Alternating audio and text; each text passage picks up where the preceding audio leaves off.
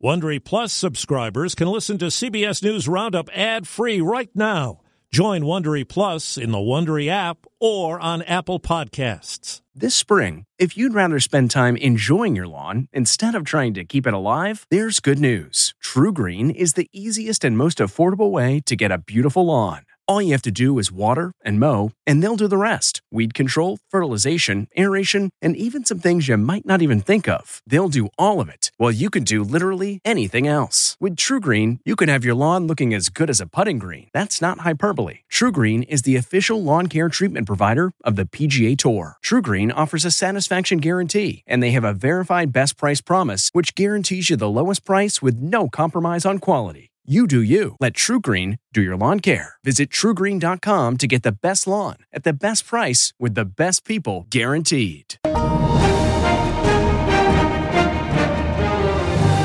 This is the CBS News Weekend Roundup, brought to you by Viking, exploring the world in comfort. Here's correspondent Allison Keyes. Coming up, a scathing Justice Department report in the wake of the police killing of George Floyd finds a pattern of discrimination in Minneapolis. There were instances like that were being reported by the community long before that. A guilty verdict for the gunman who killed 11 people at a Pittsburgh synagogue. The verdict here demonstrates a level of accountability that hopefully will make people feel just a little bit better. In the Kaleidoscope with Allison Keyes segment, a look at the Juneteenth holiday amid moves to restrict the teaching of Black history. This repression of the history of slavery, African-American history, is a return to the 1950s.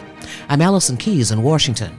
Friday morning, the Justice Department said its 2-year civil rights investigation into the Minneapolis Police Department after the killing of George Floyd found a pattern of discrimination against Blacks and Native Americans and of violating constitutional rights. Attorney General Merrick Garland spoke to reporters. Our review found numerous incidents in which MPD officers responded to a person's statement that they could not breathe with the version of, "You can breathe.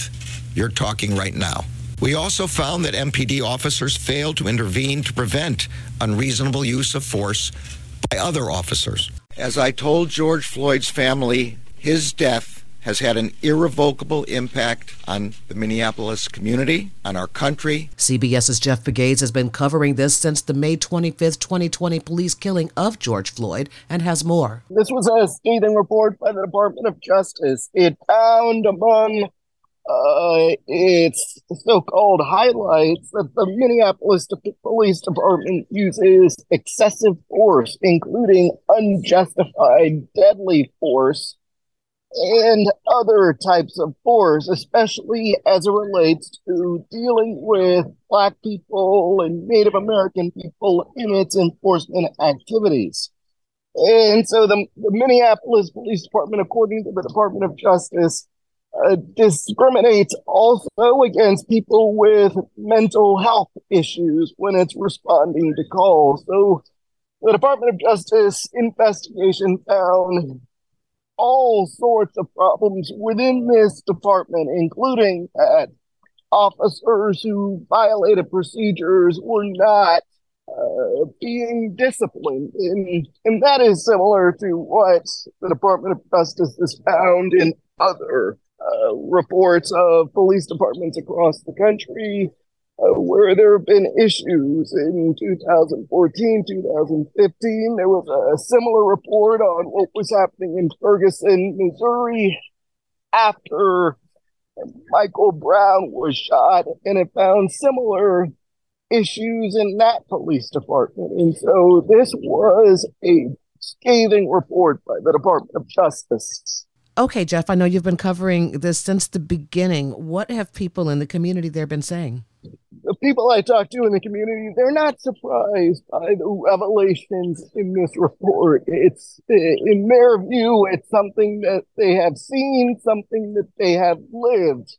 And they're wondering if it will indeed bring change, while the police department here insists that it is on the road to change. There are people in the community who doubt how sincere they are about making changes within the police department.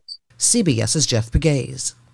In Pittsburgh, Friday, a jury handed down a guilty verdict on all 63 counts for the man accused of fatally shooting 11 people at the Tree of Life Synagogue in October 2018. It was the deadliest attack on Jews in U.S. history. KDKA reporter Shelby Sasassi. After about 5 hours of deliberation between Thursday afternoon and Friday morning, the jury found Robert Bowers guilty on all 63 charges, including several hate crimes in the 2018 synagogue massacre. The entire verdict taking about 10 minutes to read. Now, the true unknown of this case lies ahead. Will the same jury give Bowers life in prison or the death penalty? The sentencing phase of the case could begin as early as Monday, June 26th, but it's possible there will be a delay as both sides prepare.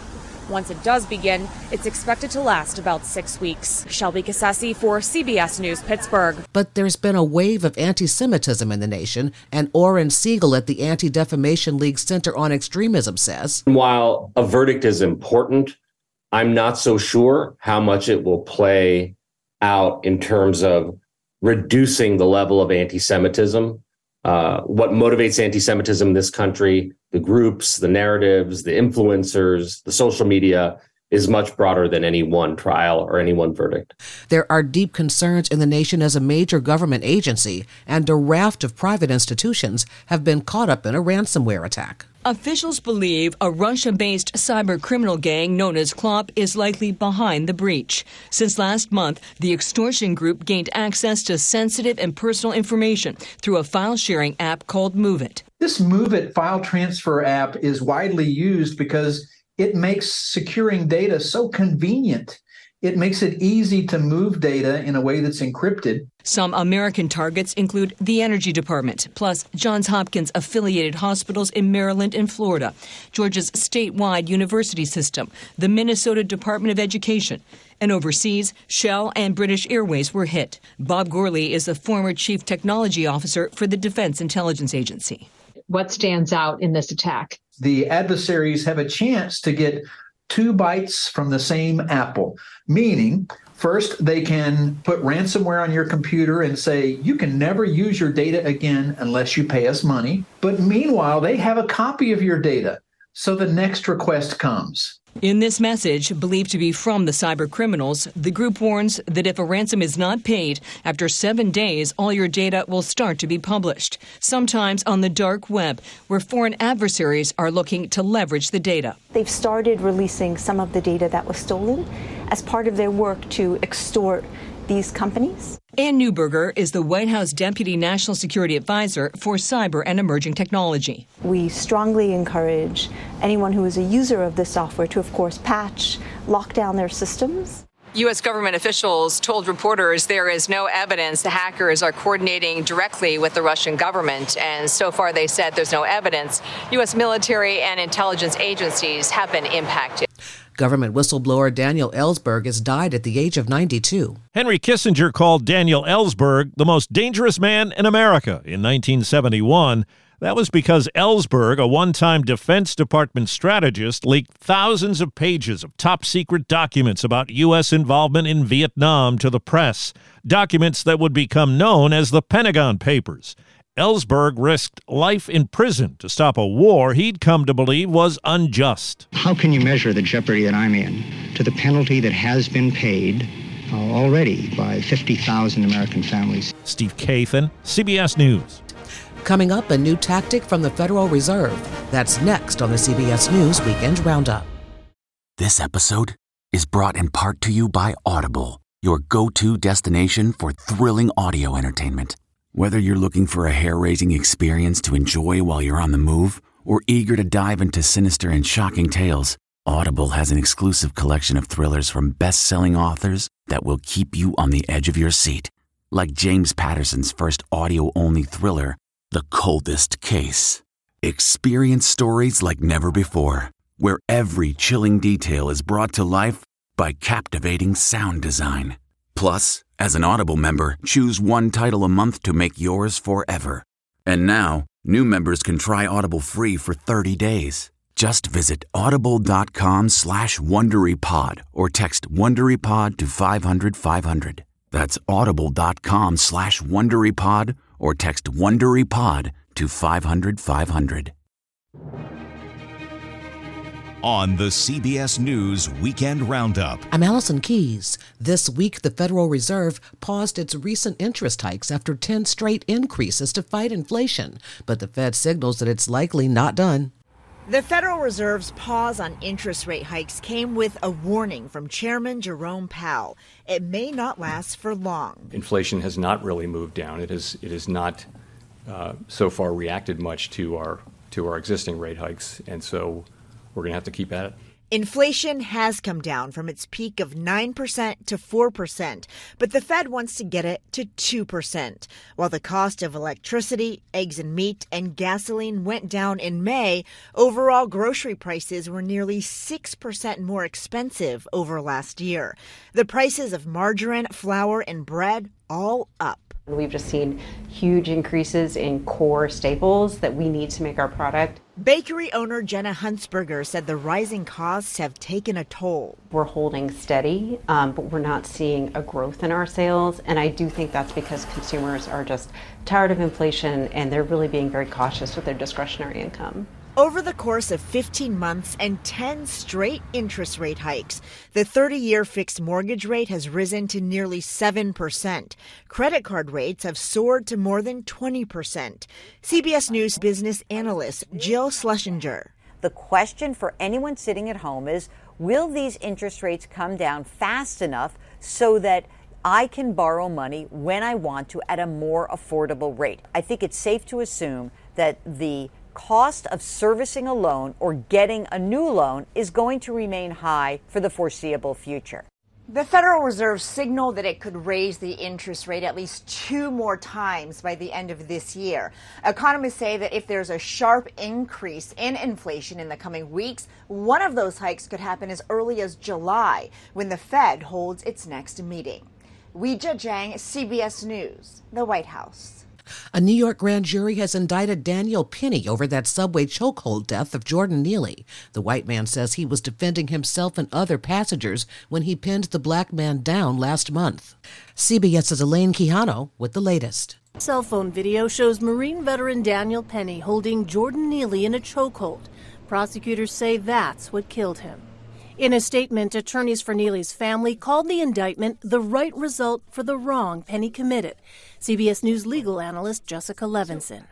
I think what the grand jury looked at in terms of the evidence is evidence that led them to believe a prosecutor could prove that Penny used unreasonable force. Were the actions justified given the potential threat to others on that train? Penny's lawyers said their client restrained Jordan Neely when Neely was threatening to kill subway riders.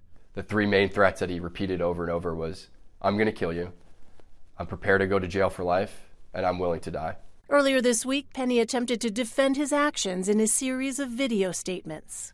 And then some people say that this was about race, which is absolutely ridiculous. Cell phone video shows that Penny held Neely in a chokehold for nearly 3 minutes. According to Neely's family attorneys, Mr. Penny should have let go before Jordan died. There is no excuse for choking anyone for that long. This case is really going to turn on, should Penny have released the chokehold earlier? New York has a duty to retreat rule. And so what the jury will be looking at is whether or not Penny could have done less. If convicted of the second-degree manslaughter charge, he could face up to 15 years in prison. Elaine Quijano, CBS News, New York.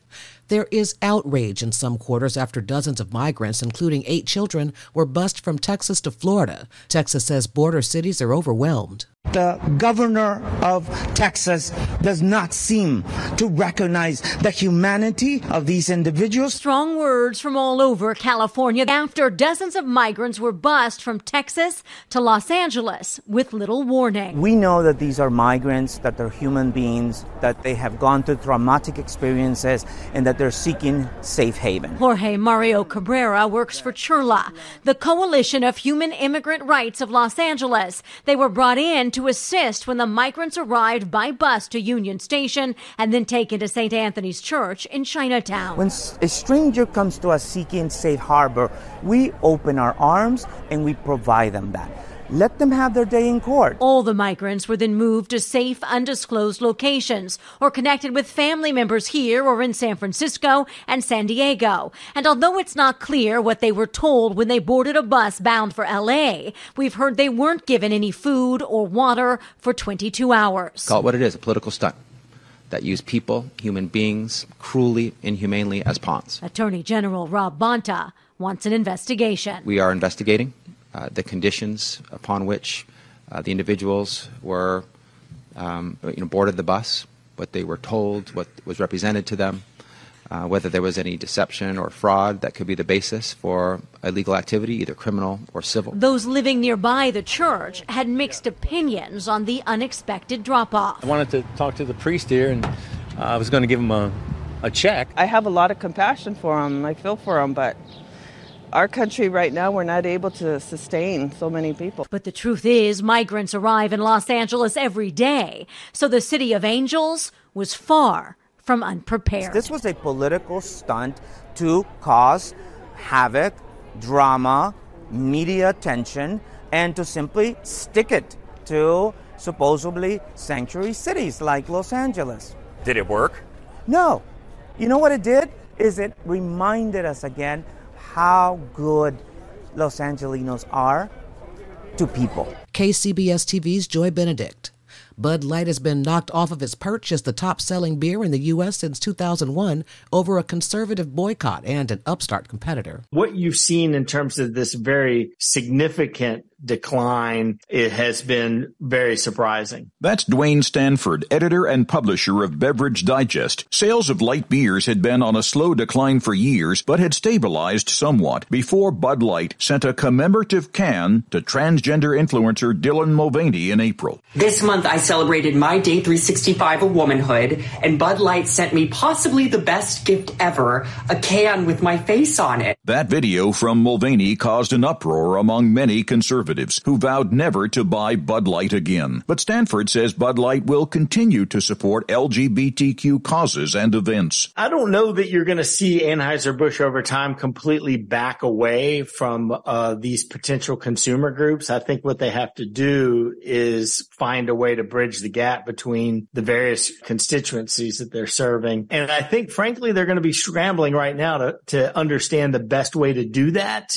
because it's a volatile environment that they're operating in now when it comes to the political divide. Modelo is a Mexican brand that's owned by Anheuser-Busch InBev, the parent company of Bud Light. However, a company called Constellation Brands has been licensed to sell Modelo in the U.S. since 2013. Christopher Cruz, CBS News.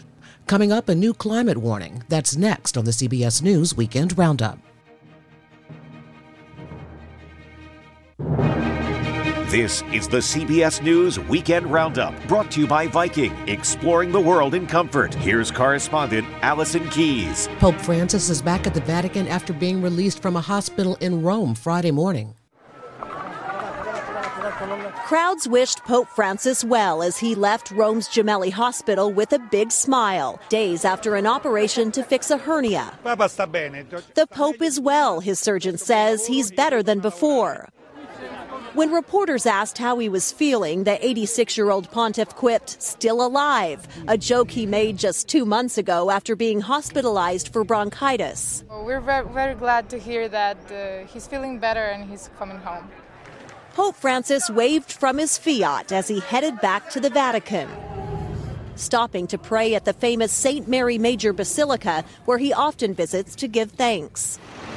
As he arrived home, Vatican aides announced Pope Francis will make his traditional Sunday appearance at a window overlooking St. Peter's Square. This sister says, "I am happy. I pray the Lord will leave him with us for a long time because he's everyone's Pope."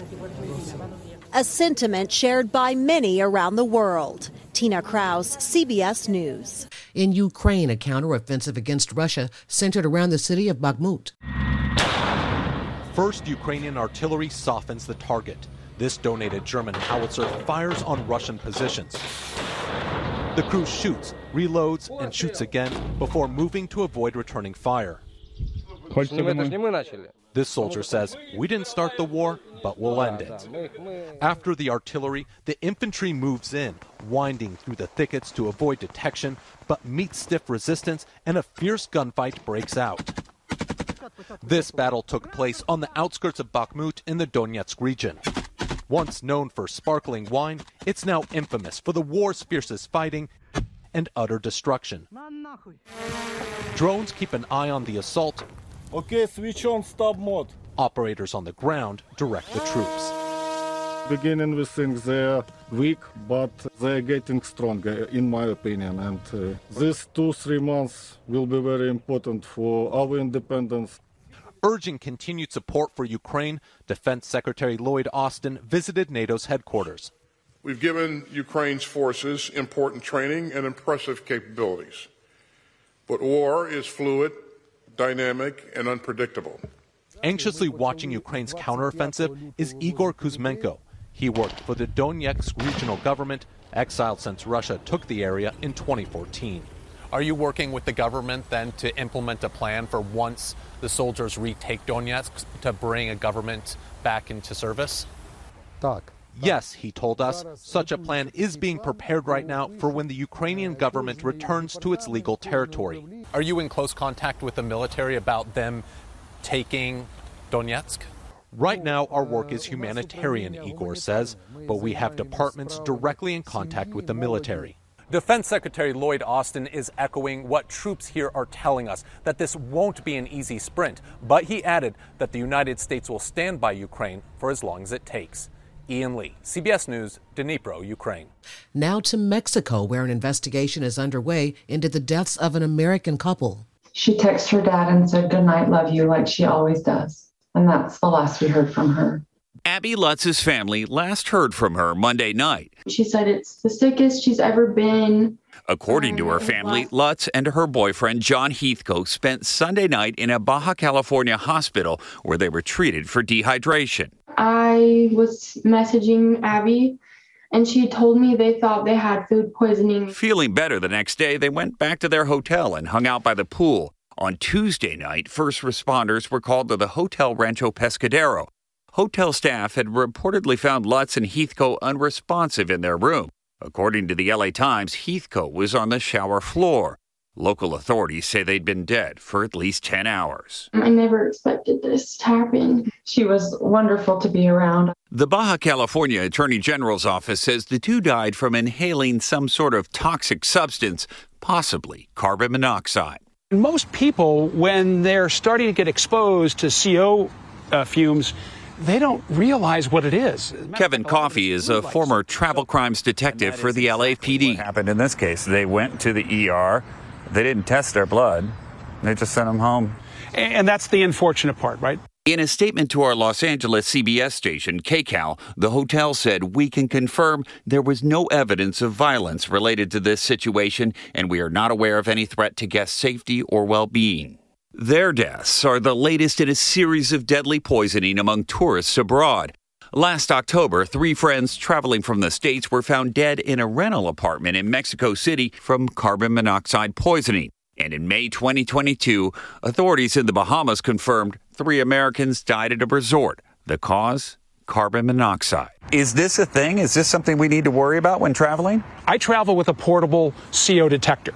And it's just like this, is battery operated, and this device will let me know if there's going to be CO gases coming into my room. Do you feel more comfortable when you travel having that with you? I do. It's just an extra piece of peace of mind for me. Carter Evans, Los Angeles. A strong warning on climate change from the UN Secretary General, who says the world is hurtling towards disaster. Eyes wide open. We all heard climate crisis warnings about more intense storms, wildfires, and rising seas, and now the world is starting to see those results. So this week, the United Nations Chief Secretary General Antonio Guterres called out big oil, saying that they are betraying future generations, and he called for accelerated plans for energy transitions. I call on all fossil fuel companies to present credible, comprehensive, and detailed new transition plans. These plans must cover all activities, up and down the value chain. That must include reducing emissions from production, processing, transmission, refining, distribution, and use. And they must establish clear near-term targets that chart the business transition to clean energy. Fossil fuel companies must also cease and desist influence peddling and legal threats designed to kneecap progress. The UN chief seemed frustrated at the lack of progress in transition from fossil fuels to clean energy and said countries should show up in the fall at a climate ambition summit during the UN's annual Leaders Week with their commitments for shifting to clean energy and what he called away from a product incompatible with human survival. Pamela Falk, CBS News at the United Nations. An update now on the tragic sinking of a boat filled with migrants off the coast of Greece. There have been arrests. More than 100 migrants pulled from the water are now in a camp in the Greek capital. Several hundred more are believed to have died when their boat capsized and sank in the Mediterranean off Greece early Wednesday. The vessel was sailing from Libya to Italy with as many as 750 passengers, UN officials say. 9 men from Egypt have been arrested on suspicion of people smuggling. Elaine Cobb, CBS News. Coming up in the Kaleidoscope with Allison Keyes segment, Juneteenth and the political climate. That's next on the CBS News Weekend Roundup.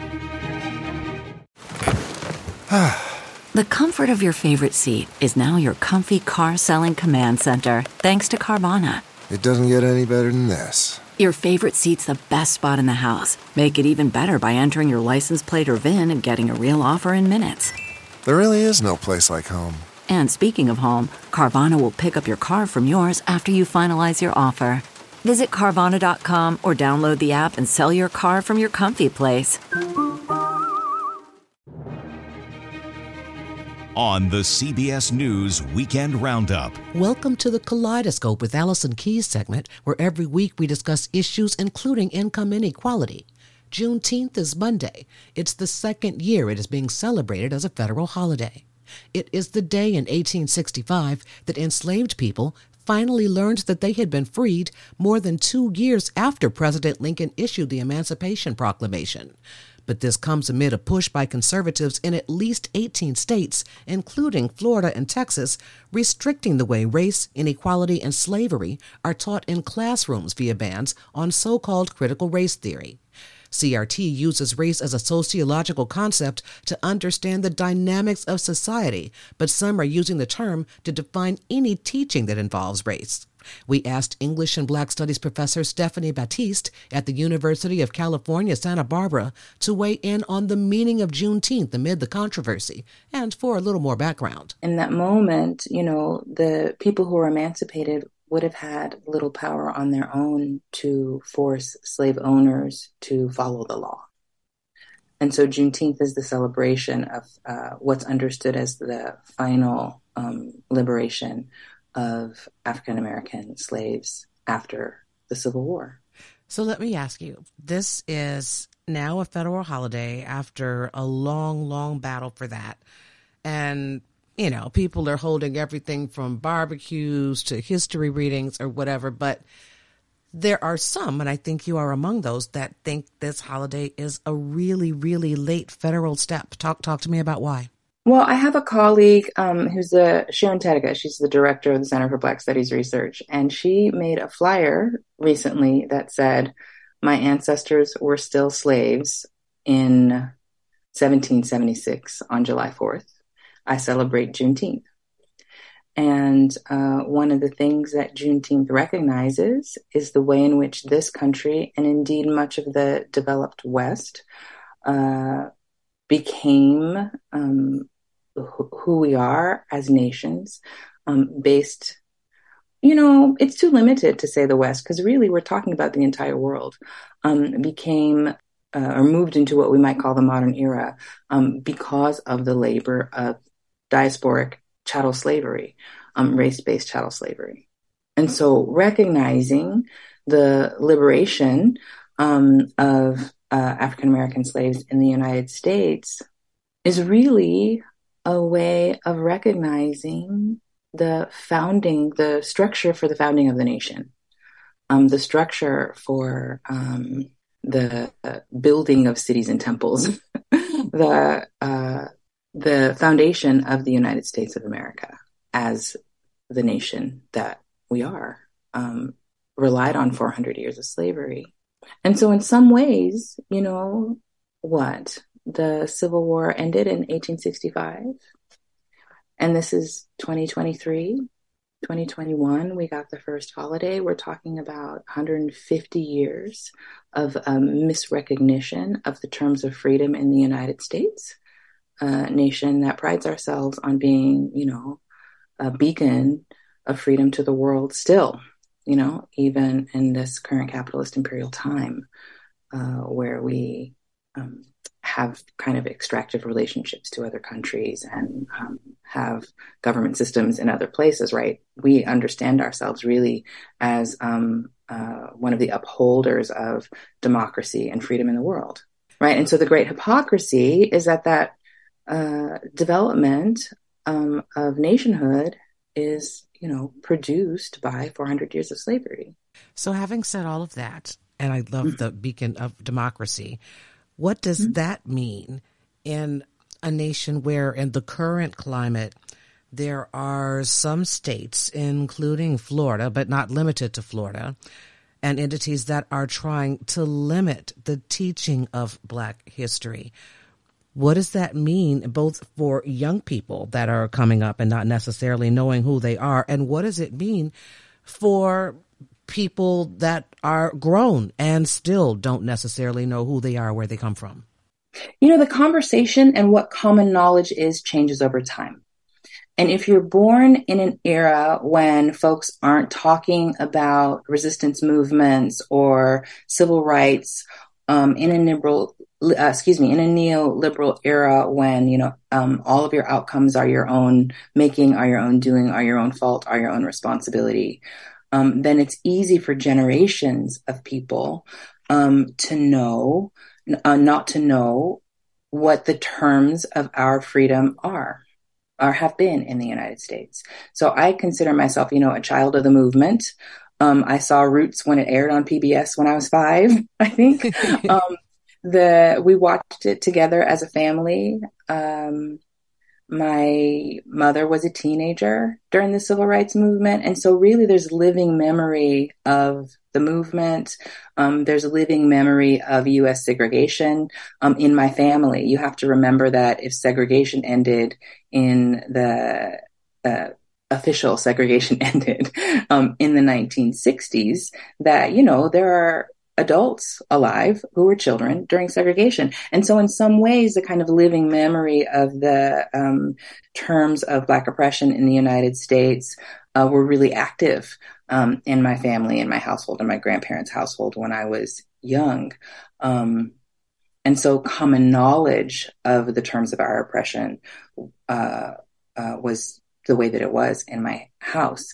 We have had the freedom to choose how, when, and whether to inform Black children about slavery, about segregation, about anti-Black violence that has characterized the history of the U.S. And so I think common knowledge about the movement, common knowledge about historical oppression is at a really all-time, well, I can't say that, a low. Let's say that it's at a low, I think, in terms of students who are kind of young people who are walking around knowing what our history is. And the problem with that is slavery in particular, and I feel like this is the thing that is being so aggressively repressed, touches every aspect of our national life, at least, right? Economics, wealth, education, politics.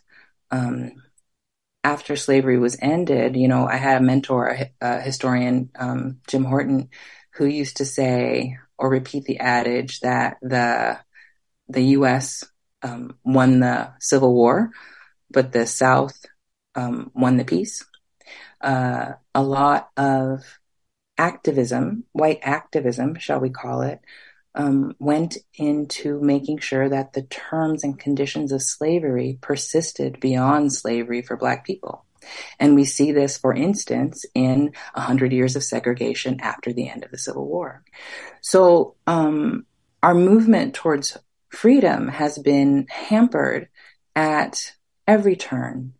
And I have to say that in this moment, this is kind of this repression of the history of slavery, African-American history, is a return to the 1950s, a not so recent past when African-American history and slave history was intentionally and aggressively omitted from textbooks, particularly textbooks in the South in the United States. So in some ways, what we're seeing now is not really surprising. But I have to say that I really don't understand it because I don't understand the motives. I don't understand the outcome. I don't understand for whom this repression goes into place, right? And when you start to answer those questions, you actually start to see the conditions of slavery actually fueling these moves in the first instance. So I don't understand the interest in unknowing, repressing, hiding, striking from the record the history of slavery, but I only understand it because of the history of slavery, right? This thing that is happening is rooted in long time traditions of race hatred, oppression, of slavery, of segregation, of the denial of Black humanity. It's interesting that you say that because one of the things that folk like Florida's Governor Ron DeSantis has said, well, kids shouldn't have to go to school and learn things that are going to make them feel bad. And there are others who have supported this repression of Black history because it is a political agenda, not what actually happened. Can you respond to that? The political agenda is a holdover of slavery, right? So the unilateral repression of the history and identity of Black people was a charge of slavery. So this is an echo of slavery. And so what the move itself tells us is that when we don't know the history, we don't even know when we're repeating the history. Now, one has to wonder whether then there's intention and knowledge to actually continue to reproduce the conditions of slavery in the United States by repressing knowledge about slavery in the United States. And, yes, because a lot of things fall out of that. The continued access to voting rights being denied Black people, continued medical outcomes that have Black people suffering in our medical system, the continued inequality in educational conditions, right? These are just okay if we don't, they're natural, they're your own fault. If we don't know the roots of the structures that have made those things true, that have made those things continue. And so when I think about, this issue of students not having to go to school to learn things that make them feel bad, I wonder so much just about whose feelings we're protecting, why, and what the consequences of that are. I'm not even sure that, that protecting the feelings of students going to school in 2023 has anything to do with learning. Learning some things are hard. Learning some things actually do make us feel bad. We know that learning about segregation, learning about anti-Black racism makes Black children feel bad too. But we've also known that if our children don't learn these things, they're in danger in public, right?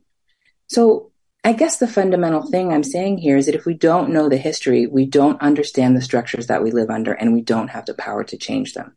Now, if we don't care to change them, or if we're really interested in maintaining them, that's a separate issue. We can't also structure an educational system to protect the feelings of white people, right? We have to develop a relationship to history that is a relationship to responsibility as opposed to a relationship to our own personal feelings at a particular moment. To be citizens, we have to be strong enough to carry the responsibilities of citizenship. And sometimes that means learning things that are difficult. I want to say this too. The history of slavery is not Black history. Black people didn't create the system of slavery in the United States and maintain it for centuries. The history of slavery is actually American history. It is white history. Who benefited from slavery? Who maintained plantations?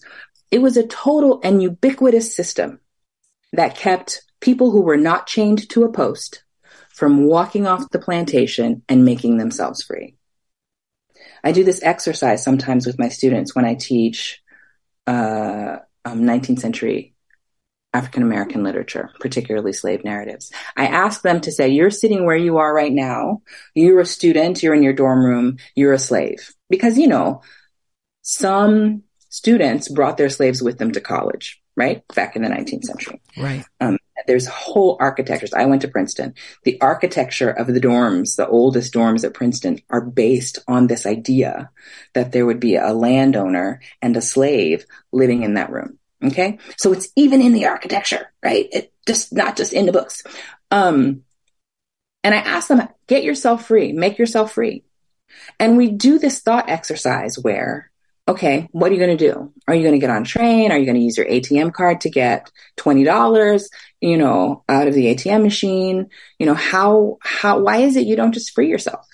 And one of the things they begin to realize is that every aspect of our society was supportive of, in fact, producing of a slave system. That's UC Santa Barbara English and Black Studies professor Stephanie Batiste. Coming up, an Ohio town's furry problem. That's next on the CBS News Weekend Roundup.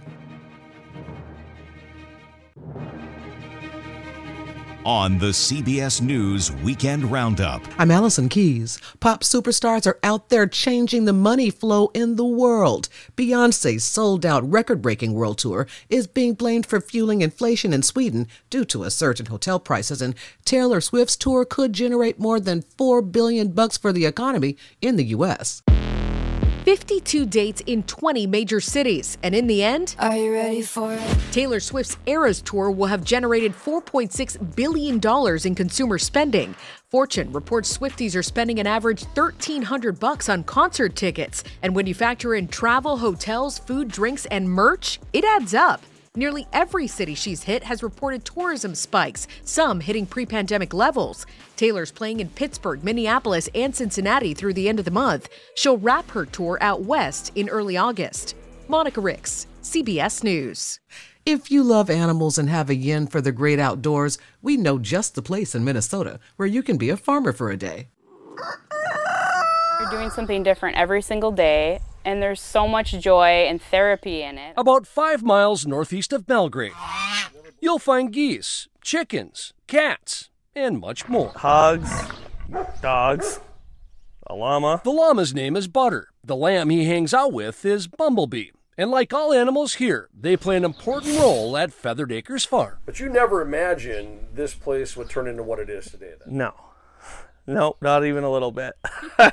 Nolan Zachman's family initially owned this farmstead, but it was his wife Trisha's idea to turn it into a regenerative farm and a hands-on experience for visitors. I started to realize that people really wanted a connection with farmers and food. The regenerative part puts an emphasis on soil health. Nolan and Trisha don't use antibiotics or growth hormones with their animals. What they do use is what the land gives and what previous farm families left behind. This is actually still one of the main beams. I mean, it's throughout the whole barn. A couple of years ago, the Zachmans turned the old dairy barn into a place to spend the night. Guests looking for a country getaway can stay inside the O'Halloran House or the Mulliter Milk House. Each has been given a family touch. You repurposed all this barnwood. Yes. And it fits perfect. Yeah, it worked great. The beds are close to where an old silo used to be. And if you're here to help with chores, your wake-up call is a rooster. Our animals are smart. They know when people are not the norm around here, so they come and check you out. You could say the animals are happier than a pig in mud. And as part of the experience, visitors can help feed them. Bumblebee is a 2-week-old lamb and one of the many animals here that needs to be fed morning, noon, and night. You can pick the eggs from the chicken coop and you can go see the pigs and feed them. Finley Johnson and her fellow Girl Scouts made the trip from the cities to spend a night and help with chores. You don't see too many pigs or chickens in Edina, do you? Oh, no. They were busy, they weren't on screens, and it was just a great getaway and learning experience. The more animals, the merrier. Of course, some of the chores need to be handled by the Zachmans, like giving the llama a haircut. Is he pleased with his haircut right now? You know what? He was not pleased when he got it, but after he got it, he realized how awesome it felt, especially in this heat. Very handsome. Yep. The goal is to give people a chance to experience what the Zachmans experience every day. The hope for us is just to, keep learning together. It's enjoyable, for sure. That's WCCO TV's John Lauritsen. But some kinds of animals are making people shudder instead. Elko, Nevada is dealing with an invasion by a crowd of insects covering everything from homes to streets. It is a creepy, crawly, nasty, disturbing sight. It's bugging me. Oh, it's bugging me. Parts of Elko are covered in swarming and migrating Mormon crickets. They're on the roads. You can see that they're moving and crawling, and the whole road's crawling, and it just makes your skin crawl. It's just so gross. And they cover some homes. When we looked out here, the whole wall was just covered. That really, really, really freaked me out. Colette Reynolds has been dealing with them for a few days. It causes depression, anxiety. You feel super violated. When you're inside the house, it sounds like it's raining, because they just randomly let go of wherever they're hanging onto and drop. These swarms happen a lot, but they get noticed in a populated area, according to Jeff Knight, the Nevada state entomologist. We move more and more into the native habitat where these crickets normally occur. He says it's not entirely known why they swarm and migrate, and there are limited options for people to keep them at bay. There is a pesticide route if they want to go that route. There's a route of tolerate it, and they probably will move through. There are also cricket fences, which they can't climb. Colette is trying to tolerate for now, hoping they disappear quickly. Some people say they'll move through 3 or 5 days, but for some reason they're really sticking around our house. I'm not sure why. We can, of course, get Mormon cricket infestations in Utah. We've had bad swarms before, but right now we're seeing most of these swarms in Nevada, Idaho, and parts of southeast Oregon. That's KUTV-TV's Lincoln Graves. Finally, in Piqua, Ohio, a furry creature of gargantuan stature has earned the ire of city officials. But WHIO-TV's Kayla McDermott says its owner has draped him in everything from flags to a skeleton to fight back. Yeah, he gets dressed. I mean, he's not even naked. She's talking about this nearly 10-foot-tall werewolf statue named Phil. He stands in front of Mary Simmons' home. He's kind of become our mascot. Recently, the city of Piqua left this door hanger for Simmons. The notification calls the werewolf a seasonal decoration and asks Simmons to please take him down. It pisses you off. It's like, really? Since Phil has been labeled seasonal, we decided, you know what, let's make him seasonal for every holiday. He's 4th of July ready, Veterans Day, Flag Day. She now has plans for holidays that are months away. I'm trying to find either a pilgrim outfit or stuffed turkey or something. Look like he's eating stuffed turkey. Neighbors who live right across the street have their own opinions on Phil. I think it's cool. It don't, like I said, it just don't bother me. I just think it's what the city is doing is wrong. Can you tell me what you think of it? I think it's ugly. I think it needs to come down. What is that hanging on him? The skeleton, so it's not seasonal. Simmons doesn't care. She said it's her property. If it were out here, I'd get it. But it's over there, out of control. So, I mean, it's my property and my thing. If Phil was a danger, then she understands the city's concern. Like, if he was falling apart, his head was ready to fall off and hit somebody, I'd take him down. But until then, she says Phil is staying. Just let me have my werewolf. That's all I want. I'm not asking for a lot. Just let me have my werewolf.